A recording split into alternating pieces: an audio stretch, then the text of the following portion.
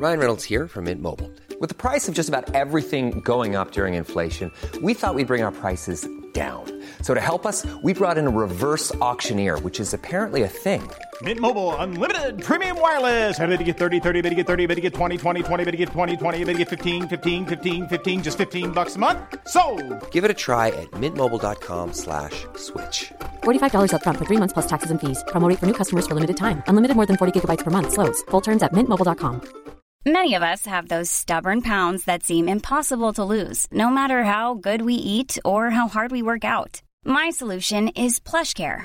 PlushCare is a leading telehealth provider with doctors who are there for you day and night to partner with you in your weight loss journey. They can prescribe FDA-approved weight loss medications like Wegovy and Zepbound for those who qualify. Plus, they accept most insurance plans. To get started, visit plushcare.com/weightloss. That's plushcare.com/weightloss.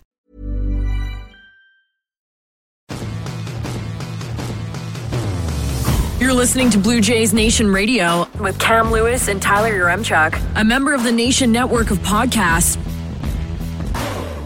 Episode 129 of Blue Jays Nation Radio, brought to you by our friends at PointsBet Canada. Check them out. They have a lot of baseball bets up. A lot of in-season or preseason stuff you can get your hands on. We're going to have an episode breaking all that down right away. But Coombsy, what up? It's really cold outside. Really cold. Yeah, it's like fucking brutal in Edmonton tonight. It's what is it like with the wind chill minus 30? Yeah, it sucks. It doesn't feel like baseball weather. No, it doesn't. And they're playing a game on Saturday, which we're recording this on Thursday afternoon. So in less than 48 hours, we're going to see the Blue Jays play a baseball game. And I'm looking outside and it just looks cold. It's one of those days where you can kind of just see that like cold, sharp smoke coming out of nowhere. And you can just tell it's minus a million. It looks gray. So hopefully watching Yusei Kikuchi take the mound in Dunedin warms our souls. Yeah, it's one of those... It's these stretches where we sit here in a polar vortex and then we can turn on Sportsnet and watch the Jays play in like 30-degree heat. It's something. But kind of tricks your brain a little bit. This is one of those years where I really wish I was in Florida for spring training. I really wish I was there.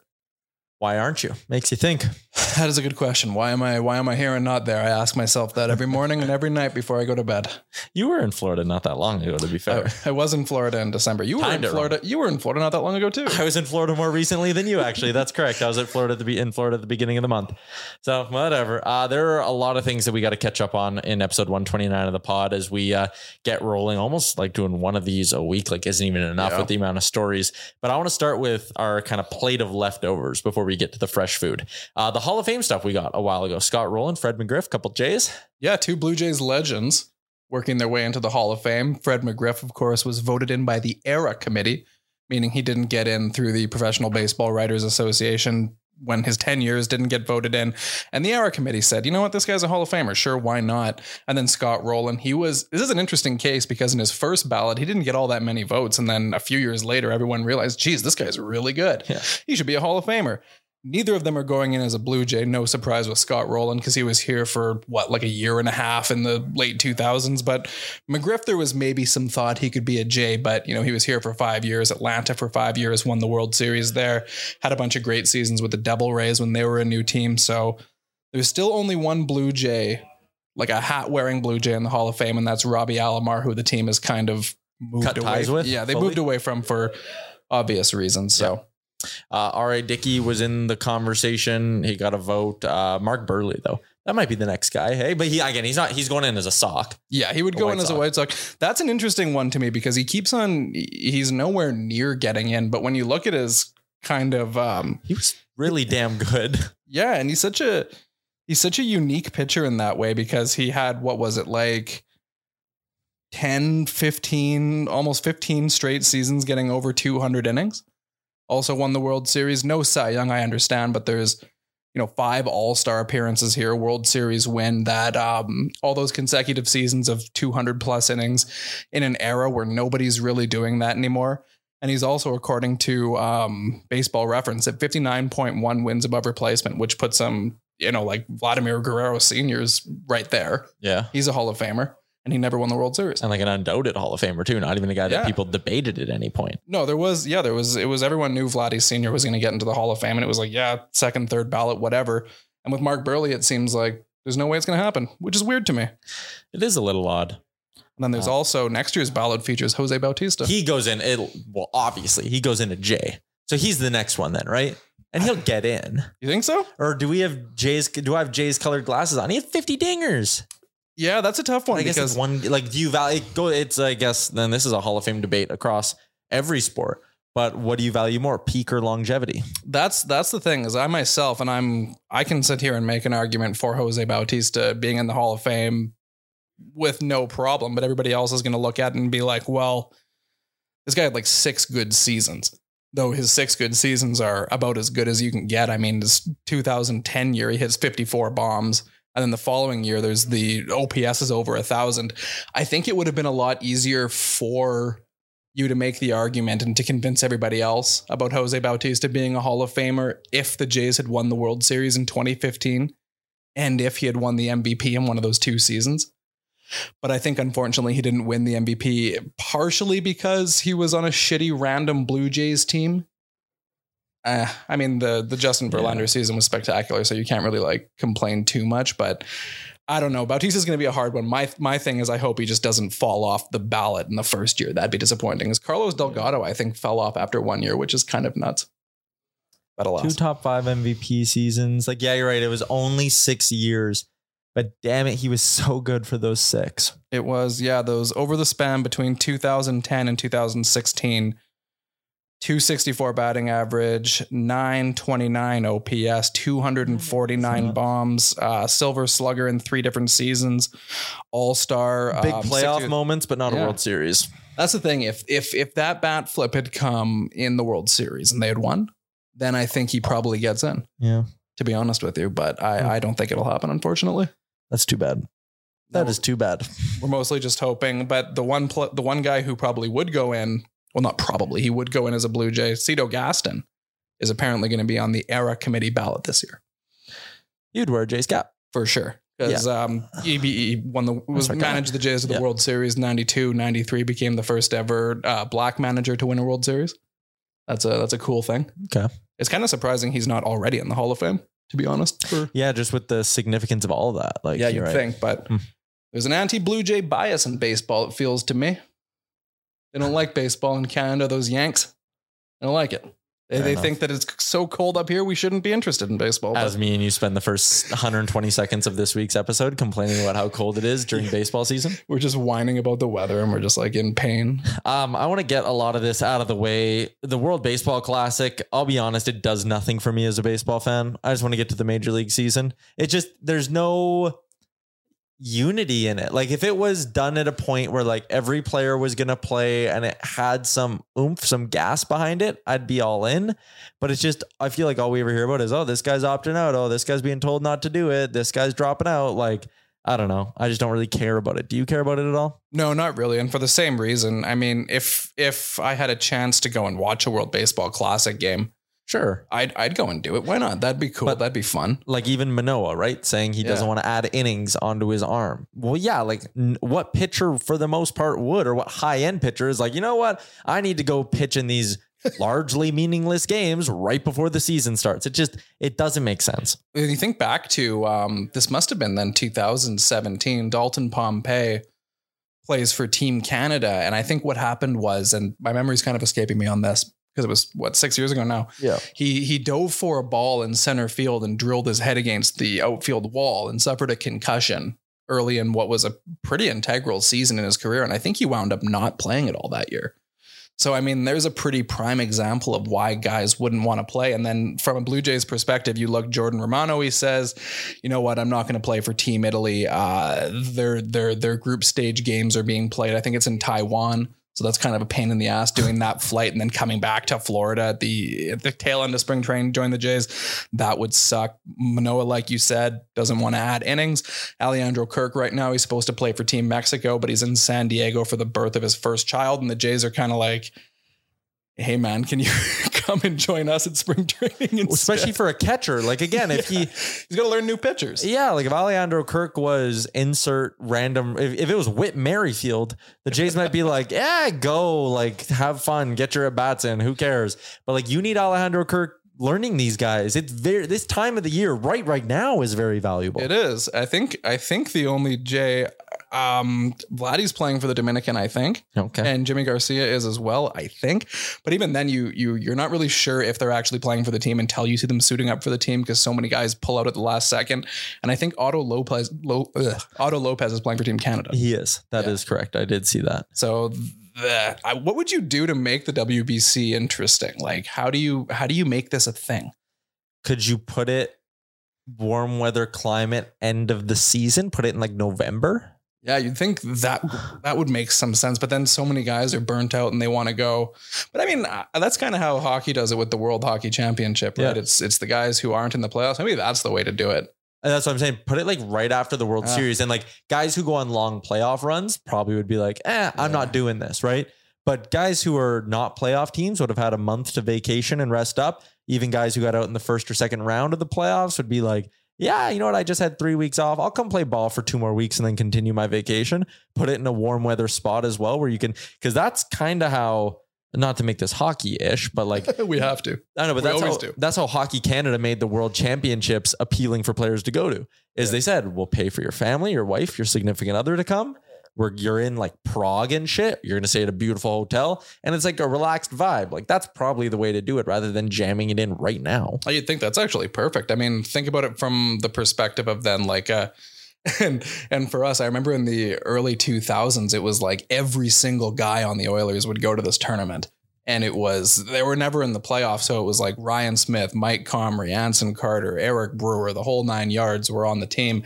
And I guess that would be a nice thing for, say, if you're a rebuilding team, you send some young player off to represent whatever country in the WBC. You've got meaningful baseball games to play while baseball's still hyped up in the fall, as opposed to now.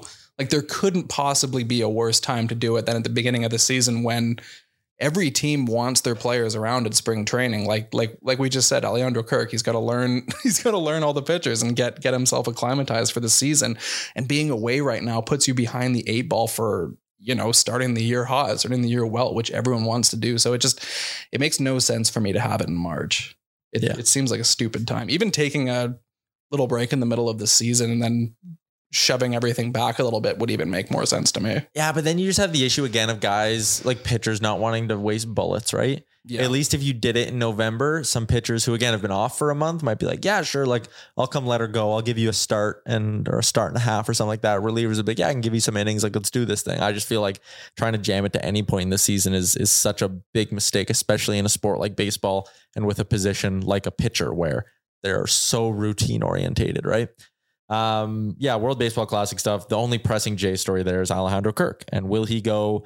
Because I'm pretty sure there's like a rule, right? They're not allowed to publicly pressure Kirk to skip. But Schneider said something the other day that, boy, if that's not publicly pressuring, like, I don't know what is. Yeah, you're not supposed to tell players they aren't allowed to go, but it's kind of like can you request that they don't go? Like what? That seems like a very vague and arbitrary rule and a very easy thing to work around. Like what's going to happen to the Jays? How would you punish them for that? Yeah. What could you prove? What could you prove to being like forcing someone not to? Yeah. Like what overarching is Major League Baseball going to land like a $50,000 fine on the Jays for doing this? I mean, even then, like, does Rogers care? No. It all seems like a whole bunch of crap. Are you going to watch these games? Do you care? Well, like, no, not really. There's been some cool moments in the past. I remember way back when 2006, I think Team Canada beat the States. Then that was played in Arizona, I think too. Right? Yeah, it was something like that. That was cool. And there was another fun moment. I think Jose Bautista gunned a runner out from the outfield. Okay. I think that happened. I might be imagining it. No, I maybe remember that. Seems like something that happened. I feel like I remember something with Jonas Cespedes making a good play once too. But here's the point. We can barely remember 3 moments from our lifetime. Yeah, the 3 moments that we remember are, I remember Canada winning that game in 2006. Couldn't tell you who was in the team or who did what. I remember Dalton Pompey getting a concussion in 2017, so that's not positive. And I remember Jose Bautista gunning a runner out. Could have been in the second inning of a group stage game. Could have been in the gold medal game. I don't know. There you go. Those are my memories. Well, let's talk about some baseball that matters slightly more. Spring training is getting underway for the Toronto Blue Jays. You mentioned bearded Yusei Kikuchi is going to get a start for the Jays right off the jump. I don't really know how much there is to keep an eye on here. We touched on this last episode, but like, apart from sitting, crossing your fingers and just hoping you don't see tweets from Ben Nicholson-Smith that someone's tweaked something and they're hurt, or someone stepped on a fucking sprinkler head or something like that. Poor Michael Saunders. Never forget. Yeah. Oh my goodness. And then Marcus Stroman had a thing too. Remember, they were doing like PFTs, pitchers fielding bunts. Yeah. And he tears his ACL. Is that what it was? Came back. Yeah, it was. He came back stronger than ever. He did. He was like healed like fucking Wolverine. Yeah, he did. That's what that song said. Yeah, that song. Oh man, the one where they do the Taylor Swift Blank Space cover. It was by, oh man, what was that guy's name? That song banged. That's so We should put it in the middle of the episode. It was, I remember some of the lines from that. It was, hey, AA, wouldn't it be nice if you could trade for David Price? Yes. That's the line that always stands. We got to give this guy credit. We have to get his name. Adam Jessen. Yeah, that rocked. That bang. Are you playing it? No, I'm not playing on the pod. You're not going to play on the pod? No, I think we might get copyrighted if we play too much of a Blank Space parody. Oh, well. Taylor Swift lawyers, they're legit. Anyways, if you want to listen to the song, listen to, what's it called? First Placed by Adam Jessen. We can drop the link in the episode description of today's podcast. Yeah, I'll put it in the article, and maybe I'll tweet it out as well. What a song. Anyways, the point I'm getting at here is talking about spring training, how all we're doing is hoping no one gets hurt. Like, there's no interesting races. Like, the roster seems relatively set unless someone actively loses a job. Like, if Cavan Biggio strikes out in every at bat, they might be like, hey, we're DFAing, like we're putting Otto Lopez on the roster. I don't know. It just feels like there's not very many races around here. Yeah, I'm kind of looking at it, and it's like the things that stand out are, who will be the fifth starter? Yusei Kikuchi or Mitch White? Well, probably Kikuchi, because Mitch White suffered an injury in the offseason and doesn't yet have a starter's workload.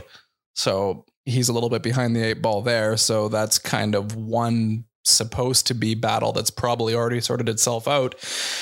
And then there's like the fourth outfielder.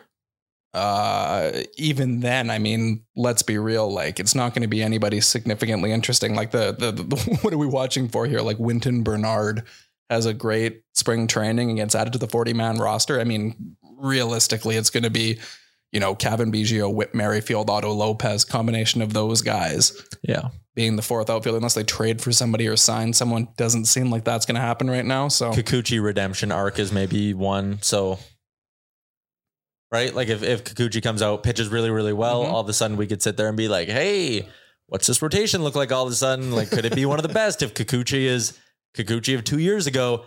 Or we're going to be sitting here halfway through spring training going, all right, has Mitch White started putting together good appearances? Because he's going to be our fifth starter. Yeah, hopefully. That's the one I guess we're paying attention to. That's pretty much it. And I guess, and as you've said, the one thing that we're really paying attention to is injuries, because as always with the Blue Jays, if injuries hit, then there's some spots they're pretty thin. I mean, think about it from the starting rotation perspective. If Yusei Kikuchi struggles and Mitch White's injury holds him back, then Ricky Tiedemann. Is that the next guy in line? It's probably some scrub like Zach Thompson or Drew Hutchison starting, but that's what I had written down in our notes as the one thing in spring training that I'm probably the most interested in is Ricky Tiedemann pitching and how good he is and whether that can put him in a spot to be in the mix for a call-up sooner rather than later. You called Drew Hutchison a scrub, but what happened last time they used him as their opening day starter? This is true. 2015. Maybe they should make him the opening day starter this year. But like he throws one pitch and then they have like Gibby comes out and yanks him and everyone's like, what? He's the opening day opener. He doesn't even get a guy out. He just throws one pitch and then they bring in Manoah or Gosman or whoever it winds up being. Manoah's the guy this year, right? He's got to be. You got to give him that nod. He's your boy.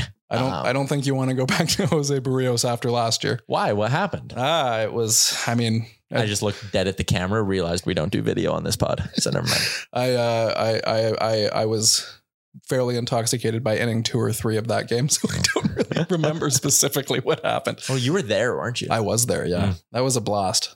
That was fun. They did have some fun comebacks last year. They had a lot of good games. It's really funny to me that their first game of the season last year was that 7-8 run comeback, and then their loss to Seattle at the very end was almost the exact same, but them blowing the lead. That will never not be funny to me. But alas, funny is an interesting word. Ricky Tiedemann's in. Ricky Tiedemann. Yep. So if he comes out and he's just gas all spring training, Do you start him higher than you're expecting? Or is this guy kind of AAA no matter what? Where are you going with Ricky Tiedemann? I don't know. I kind of feel like, I remember Alek Manoah came into spring training that year and was magnificent. Yeah. In 2021. Went to AAA. Yeah. And he just flies out of spring training to AAA and continues to be really good. And then all of a sudden it was, he's made 5 starts for the Thunder Bisons. That's what they were that season. They were splitting time between Buffalo and Trenton. And it just got to a point where he was too good to keep down. So maybe Tiedemann follows in those footsteps and dominates spring, goes to AAA, pitches like 5 times for the Bisons. And the Jays think, you know what? We're tired of watching Yusei Kikuchi walk 7 guys a game. We're going to make him our bullpen ace. And we're going to call up Ricky Tiedemann to be our lefty in the rotation. I don't think it's that insane. I don't.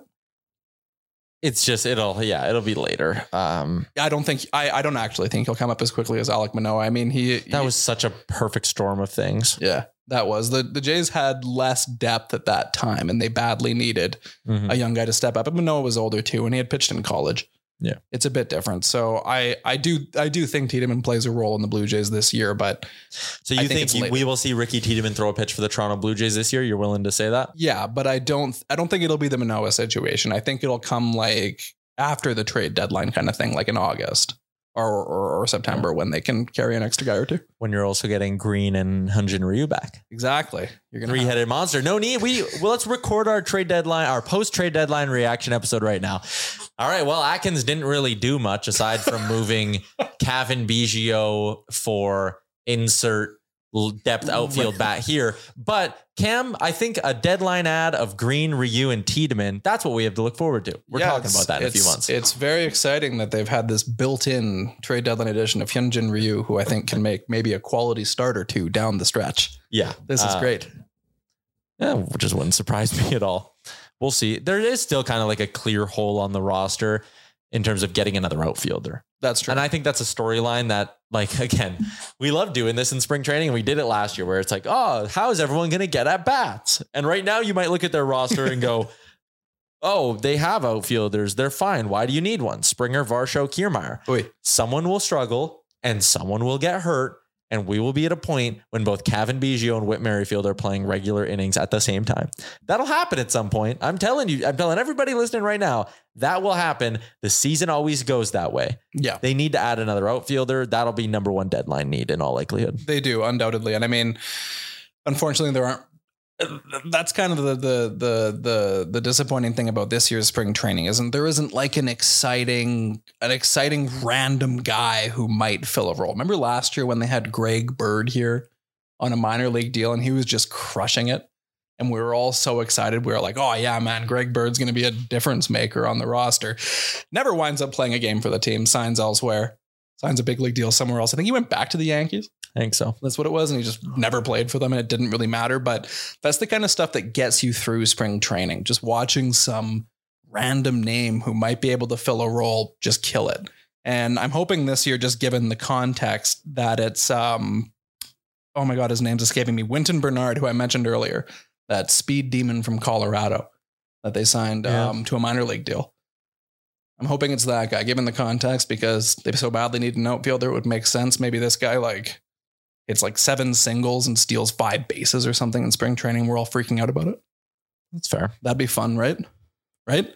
Especially this year, because one of the big storylines is going to be stealing bases, new rules, all of that. That actually has been listening to Mark Shapiro talk on different platforms. The Jays seem very much, and I'm sure every team is, they're putting a big emphasis on making sure their players are ready to go with these new rules, whether it's the pitch clock, which seems to be a big thing, or the shift and everything. They are really trying to drill down on these. And you like hearing that. I guess I get it's just, an organization saying all the right things, but still these things are going to make a difference. I don't know about the bigger bases thing. I don't know if this is just me being dumb, but since the bases are also a little bit bigger, doesn't that mean that the path to throwing the ball to the player standing at that base is also slightly shorter, right? The distance for the runner is shorter, but so is the distance for the ball. Am I wrong? No, yeah, that's an interesting right? So you're talking about, well, I'm just talking about stealing bases and getting to. No, because it depends where they add the extra space, right?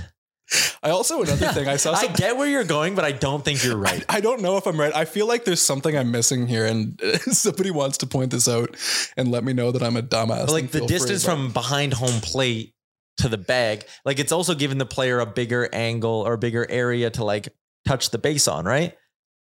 Easier to dodge tags. I guess, yeah. What they also should have done too is they should have used the like slow pitch beer league softball safety mat at first, with like the big orange box that the runner steps into and the like the white box. I'll be honest, why don't they? I don't know, because you've seen, I mean, it's happened at least a handful of times that someone gets their ankle stepped on at first and they get hurt. Yeah. Or, you know, a guy tumbles into the first baseman or whatever happens. You'd think they just, for the sake of player safety, they would change that up. Yeah. And it doesn't matter for like when you're legging out doubles and stuff, it's all the exact same. So it'd just be safer at first. That is a good point. My slow pitch league is trying to mandate helmets this year. I'm like, we throw underhand. No one needs helmets. But their thing is running to first. They say it's unsafe. Really? Like the guy's going to run to first and maybe get hit. And like the shortstop will throw up, make a bad throw and hurt him.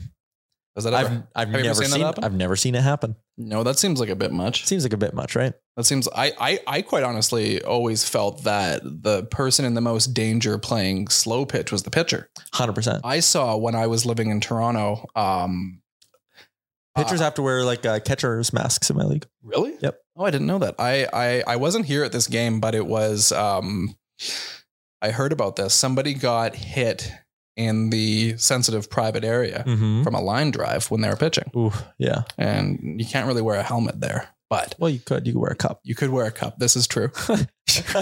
you actually, yes, you can absolutely wear a helmet over your private area, but so I was wrong. I don't know where my brain's at right now, man. I don't know either. But I'd say that if you're going to make anybody in slow pitch baseball wear some gear, it'd be the pitcher.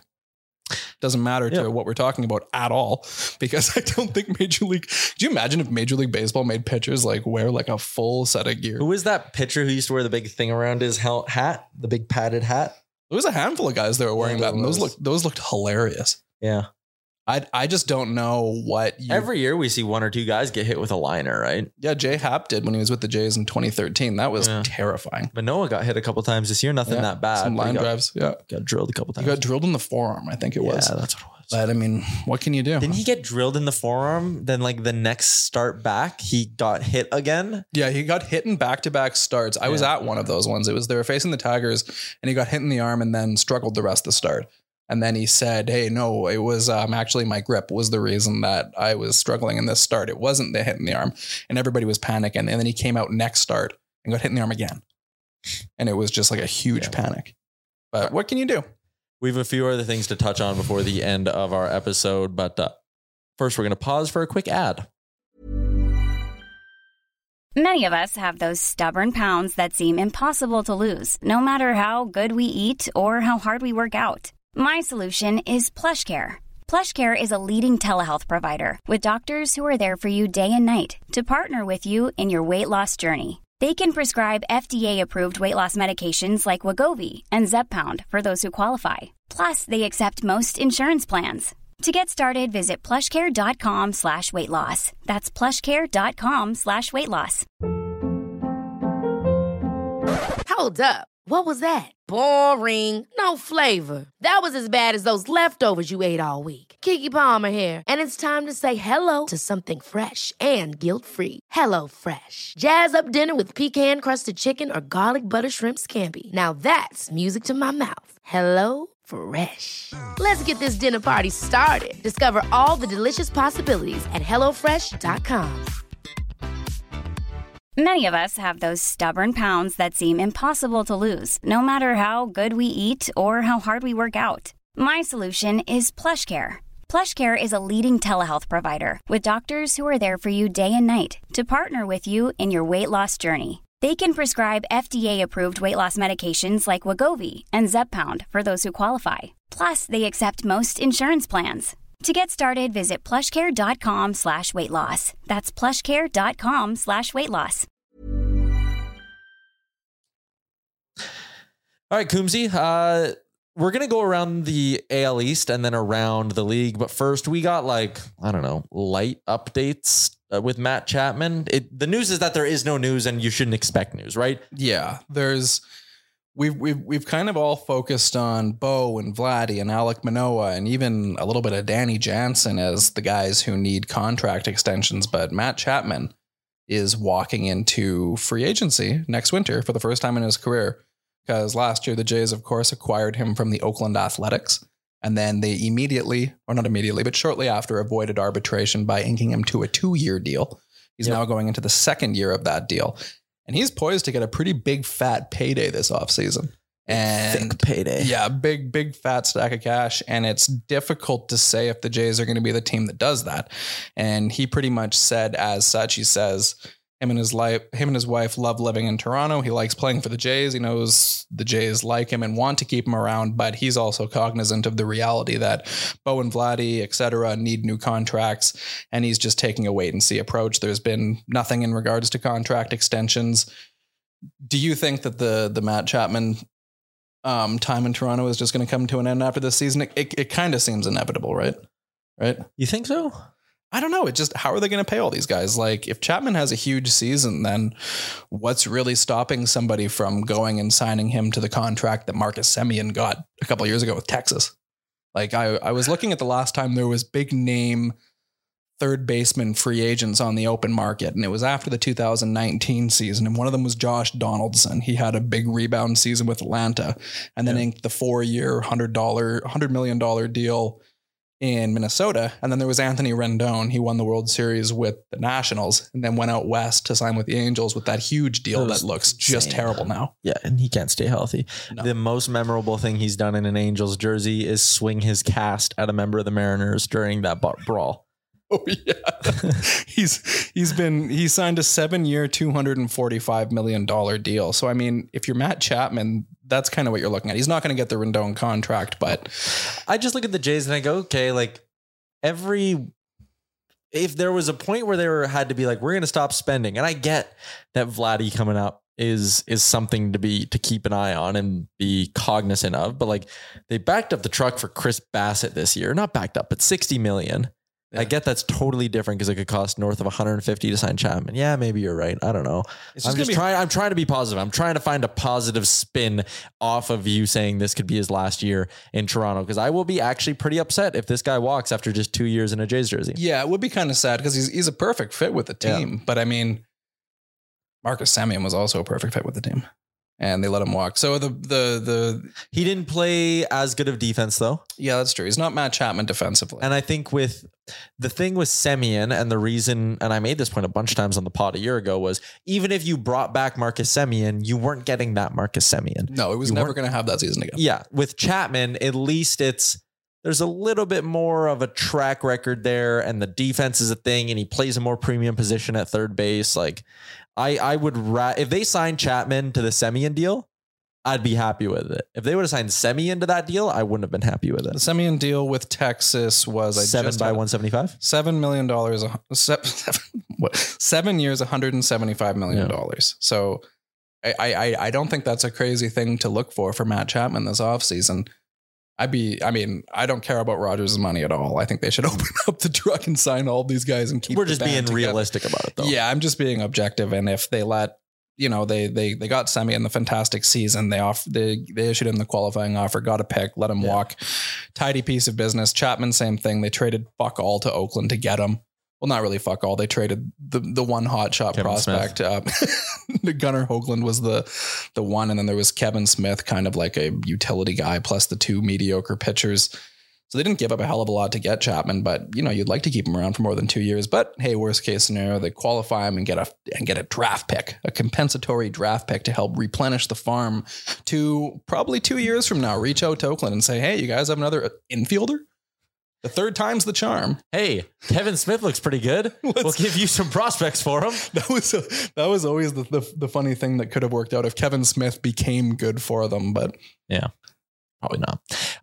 Let's go around the American League East quickly. Bad news for the Yankees. Frankie Montas, their big ad, he's going to miss the entire season. And Nestor Cortez is withdrawn from the WBC because of a hamstring issue. they had issues last year staying healthy. And then they went out and signed guys and have a bunch of guys who have injury issues. It's important to note that the Yankees, they had that amazing first half of the season last year where they went, in the first 100 games, they were like 70-30 or something insane. And they looked like they were going to compete for one of the better records all time. But then after the All-Star break, they were like a 500 team.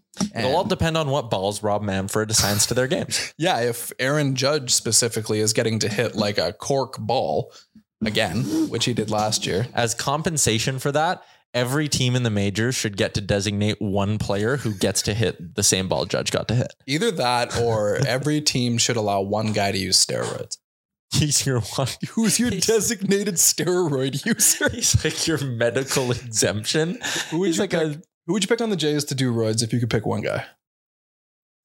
So the interesting question is, who would benefit the most? Well, do you want to take Vladdy is already good. Yeah. Do you juice up Vladdy or do you say, hey, he's already going to get his. We need to find someone who's not. Do you give Cavan Biggio? That's exactly what I was going to say.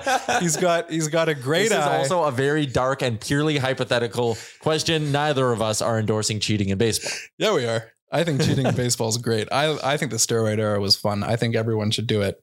Can you imagine Cavan Biggio next year? Like Chris Colabello-esque, just rips off 30 plus dingers and you're like, oh, wow. See, that's what I mean. Chris Colabello got caught doing roids. He still won't admit that he did it. He thinks it's a conspiracy. Mm-hmm. Maybe he's right. I don't know. Yeah. But I don't know. As a fan, what did we lose from Chris Colabello cheating, quote unquote, in 2015? Chris Colabello's season was one of the best parts of the 2015 Jays, and there was a lot of good things about the 2015 Jays. Colabello's season was outrageous. So imagine giving Cavan Biggio, a guy with a great eye whose arms are noodles and can't hit a fastball over 95 miles an hour. Imagine if that guy could suddenly just if steroids are cheating, then so are contact lenses. Sure. Right? Well, yeah, kind of. Yeah. What, that guy can't naturally see as good as that guy, so he gets to compensate for it? That's bullshit. Yeah, and there was also, think about the 1960s and 70s, and there was guys doing greenies and whatnot. Sure. There's always been this kind of crap. Whatever. I'm an entertainment guy. I'm a proponent of the game being entertaining. So let some guys do roids. I don't give a fuck. What a weird take. What a weird episode of the pod. Yeah, we're all over the grid this time. This is very random. It's really cold outside. Yeah.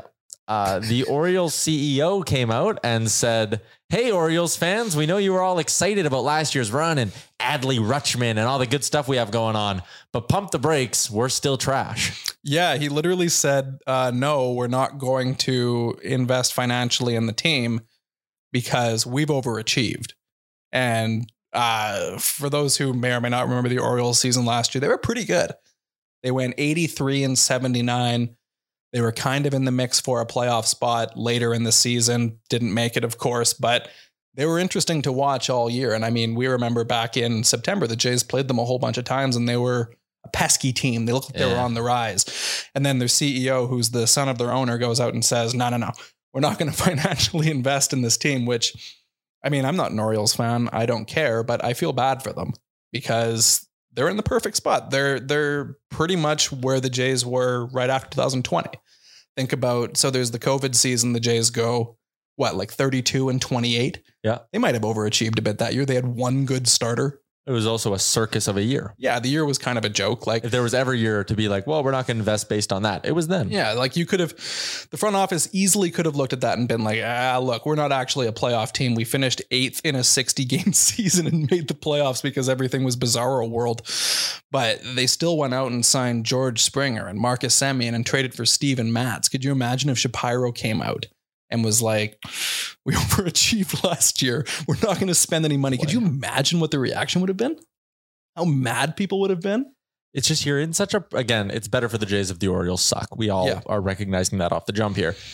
But you are in the prime spot of your best players are young and cheap. So just go surround them with other best players. Yeah. Which is what the Jays did. Ryu, Springer, all of that. And if it doesn't work, guess what? Those guys' contracts will expire and then you'll just re-sign your young guys. Who cares? Free agency costs you nothing but dollars and you will make that money back when you are a competitive ball club in a good market. So yeah, it made no sense to me to hear them come out and say that. But again, like you said, from a Blue Jays perspective, we're happy the Orioles had the offseason they did because, man, if they were the ones who went and did a bunch this offseason, and added that to their young core, they'd be good. They're right around the corner from being a legitimate playoff team, and they just decided, we'll take another easy year, and we'll see what happens. We got a whole bunch more prospects coming along. We'll have the second lowest payroll in baseball, and people will come out in September to watch this team because they're probably going to be decent. So that's unfortunate for them, but pretty good for us. Yeah. Corbin Burns came out and said he wasn't allowed to spend Valentine's Day with his wife because he was at his arbitration case and he was really pissed off about it. Apologies to Corbin Burns and his wife. But God, thankfully the Jays avoid this arbitration nonsense because there's a lot of noise about it in the baseball world right now. It makes me happy that there is no riff between the Jays and Bichette over it. Yeah, I wasn't as panicky chicken little about Bo going to arbitration when that was a thing in January, because I remember looking back at the Marcus Stroman situation and thinking, okay, this is as bad as it gets. This guy literally went on Twitter and said, I'm never going to forget the things that were said about me in this arbitration hearing. But then, months after that, he talked about being open to a long-term extension in Toronto. So it seemed like a whole bunch of nothing. It seemed like just a bunch of headlines.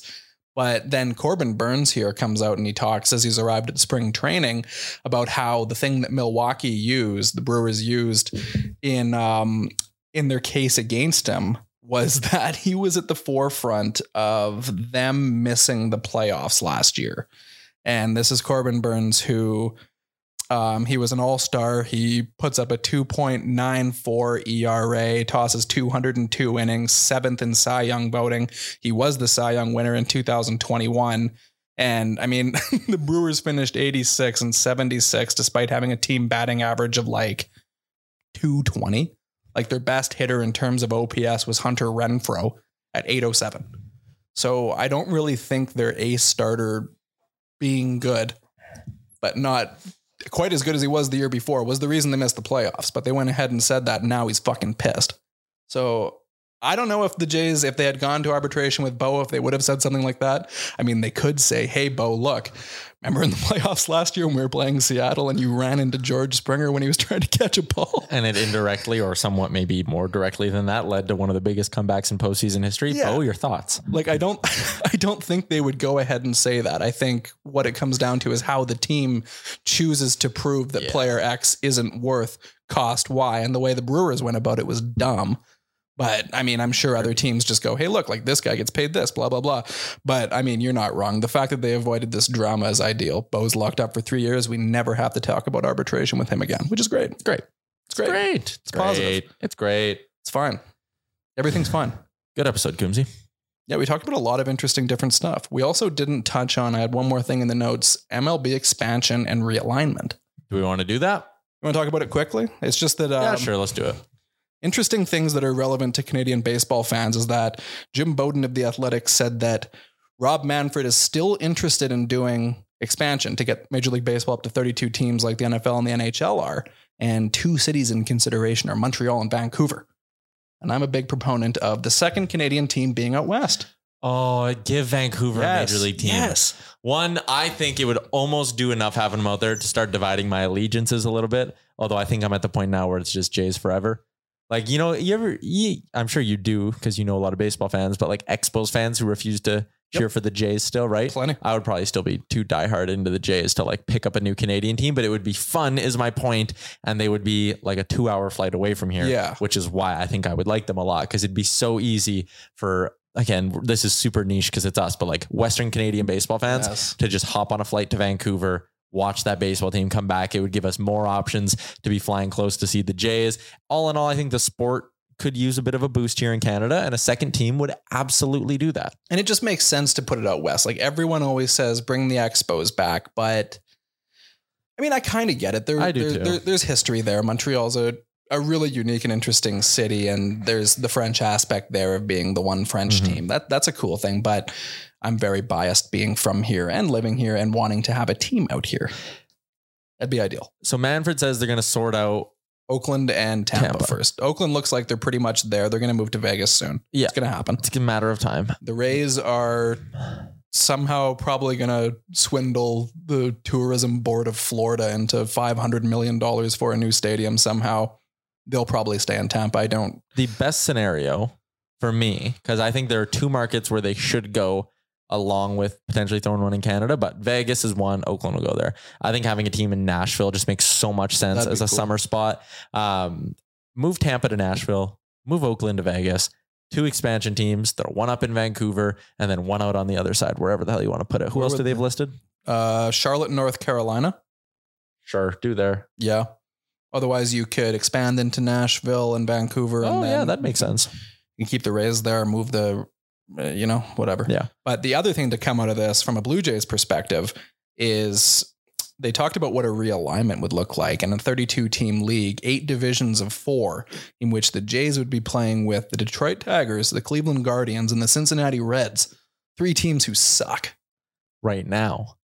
The thing you're missing here, Coombsy, is 4 years from now or 5 years from now when this happens, all those teams will be good and the AL East will finally be bad. And we'll be sitting there going, what the hell? I don't know what's happened. The AL East would never be bad. What on earth has happened that the Cincinnati Reds and the Cleveland Guardians are the powerhouses of baseball, and the Boston Red Sox and the New York Yankees have just disappeared? Like, what happened like geopolitically in life? That's the reality we live in. I don't know. I would push back a little bit on doing 8 divisions of 4. I think that's a little silly. I would rather do 4 big divisions of 8. 4 of 8. Because I think that's more fair in terms of not locking teams into like really crazy competitive imbalance when you're going to play your division more than anyone else. I think that makes sense to do something along those lines. But it works with the playoff format too, because if you had 4 divisions of 8, the division winners, and it still means something to win the division, perhaps even more. Winning a division of 8 teams is pretty impressive. Yeah. You get the bye, and then the rest of the other playoff teams are just wild cards. The other 2 teams in the division all make it. You could do 12-team playoffs still, and boom. Yeah. Let's do it. Let's do it, baseball. Let's send an email off to Manfred and say, I'm going to do it. Let's say we want a team in Vancouver. We want the Rays gone. We want them in Nashville or North Carolina or Mexico City or something. That's fine. Sure. Hawaii. That's what we want. London, England. And we want 4 divisions of 8. Those are our demands. Do you think you'll say I'm yes? Going to email rmanfred@mlb.com. Just rmanfred@gmail.com. See whose email that is. Maybe rob@baseball.com. Rob at baseball. Okay. Well, that's going to be a wrap. If you missed our last episode, we had a chance to sit down with Blue Jays prospect Adam Macko. He's got a really unique story. So if you glossed over that one, go back, give that a listen. And we'll be back next week with another episode here, talking more spring training and all that fun stuff. Coombsy, until then. Best wishes. Even on a budget, quality is non-negotiable. That's why Quince is the place to score high-end essentials at 50 to 80% less than similar brands. Get your hands on buttery soft cashmere sweaters from just $60, Italian leather jackets, and so much more. And the best part about Quince, they exclusively partner with factories committed to safe, ethical, and responsible manufacturing. Elevate your style without the elevated price tag with Quince. Go to quince.com/upgrade for free shipping and 365-day returns. Hi, I'm Daniel, founder of Pretty Litter. Did you know cats tend to hide symptoms of sickness and pain? I learned this the hard way after losing my cat, Gingy. So I created Pretty Litter, a health monitoring litter that helps detect early signs of illness by changing colors, saving you money and potentially your cat's life. Pretty Litter is veterinarian developed, and it's the easiest way to keep tabs on your fur baby's health right at home. Go to prettylitter.com and use code ACAST for 20% off your first order and a free cat toy. Terms and conditions apply. See site for details. Ready? Okay. Give me a beach. Beach. Give me great food. Tacos. Give me adventure. Hiking. Give me a date night. Sunset cruise. Give me some smiles. Cheese. Give me more beaches. Beaches. What's that spell? San Diego. If you're happy and you know it, San Diego is the place to show it. Book your trip at sandiego.org. Funded in part with the City of San Diego Tourism Marketing District Assessment Funds. Mom deserves the best, and there's no better place to shop for Mother's Day than Whole Foods Market. They're your destination for unbeatable savings, from premium gifts to show-stopping flowers and irresistible desserts. Start by saving 33% with Prime on all body care and candles. Then get a 15-stem bunch of tulips for just $9.99 each with Prime. Round out Mom's menu with festive rosé, irresistible berry chantilly cake, and more special treats. Come celebrate Mother's Day at Whole Foods Market.